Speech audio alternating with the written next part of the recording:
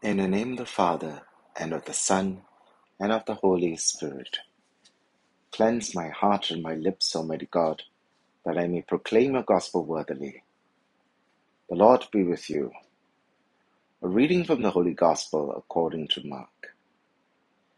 The Pharisees and some of the scribes who had come from Jerusalem gathered round Jesus, and they noticed that some of his disciples were eating with unclean hands, that is, without washing them. For the Pharisees and the Jews in general follow the tradition of the elders and never eat without washing their arms as far as the elbow, and on returning from the marketplace, they never eat without first sprinkling themselves. There are also many other observances which have been handed down to them concerning the washing of cups, pots, and bronze dishes. So these Pharisees and scribes asked him, "Why do your disciples not respect the tradition of the elders, but eat their food with unclean hands?" He answered, "It was of you hypocrites that Isaiah so rightly prophesied in this passage of scriptures. This people honors me only with lip service, while their hearts are far from me. The worship they offer me is worthless. The doctrines they teach are only human regulations. You put aside the commandment of God to cling to human traditions." And he said to them, "How ingeniously you get round the commandment of God, in order to preserve your own tradition. For Moses said, 'Do your duty to your father and your mother,' and anyone who curses father or mother must be put to death. But you say, if a man says to his father or mother, 'Anything I have that I may have used to help you is korban, that is dedicated to God,' then he is forbidden from that moment to do anything for his mother and father. In this way, you make God's word null and void for the sake of your tradition, which you have handed down, and you do many other things like this."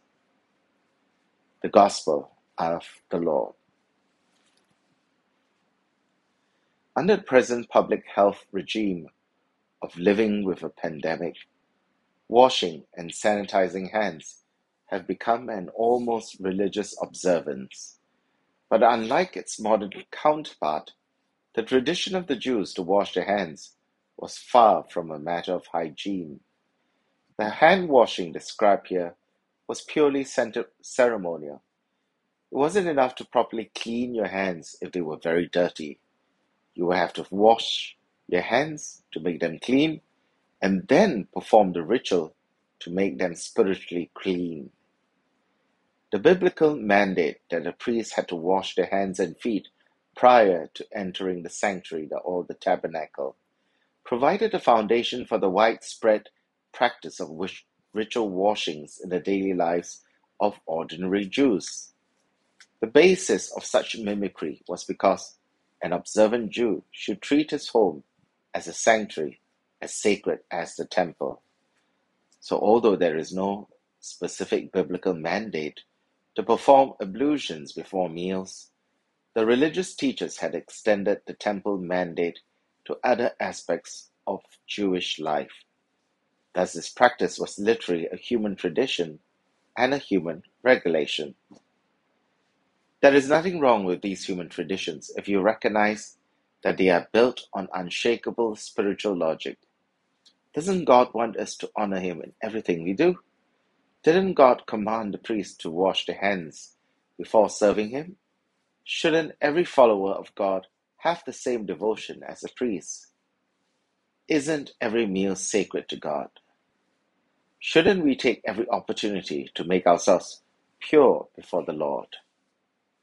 Our answer to each of these questions should be a definite yes. So what is the problem? Our Lord provides the diagnosis. You put aside the commandment of God to cling to human traditions. There is nothing wrong with these traditions, albeit human traditions, if they serve to accentuate the commandments of God and give glory to Him. But if these human traditions actually subvert the commandments of God and are used as loopholes to circumvent God's will, then they deserve to be set aside. This is the hypocrisy we are witnessing today. Many would cite the freedom that they have received from God as the reason they set aside church traditions and laws. But the truth of the matter is that they are actually putting aside the commandments of God and replacing it with their own human traditions. The people who claim that they wish to emancipate themselves and others from rigid laws are merely replacing those laws with their own. The will of God is supplanted by the will of man, and this is often done ironically in the name of God. Abuse of authority and power in the church is the result of this. When we ignore or reject the rules of the church, we are putting aside the commandments of God to cling to human traditions. It is not those who keep the rules, but those who flagrantly break the rules that are the modern-day Pharisees condemned by the Lord in today's gospel. Therefore, we should be putting aside our own arrogant, personal thoughts and opinions rather than God's commandments, and come to acknowledge that it is not stupidity but humility to listen to the voice of the church. In the name of the Father, and of the Son, and of the Holy Spirit. Amen.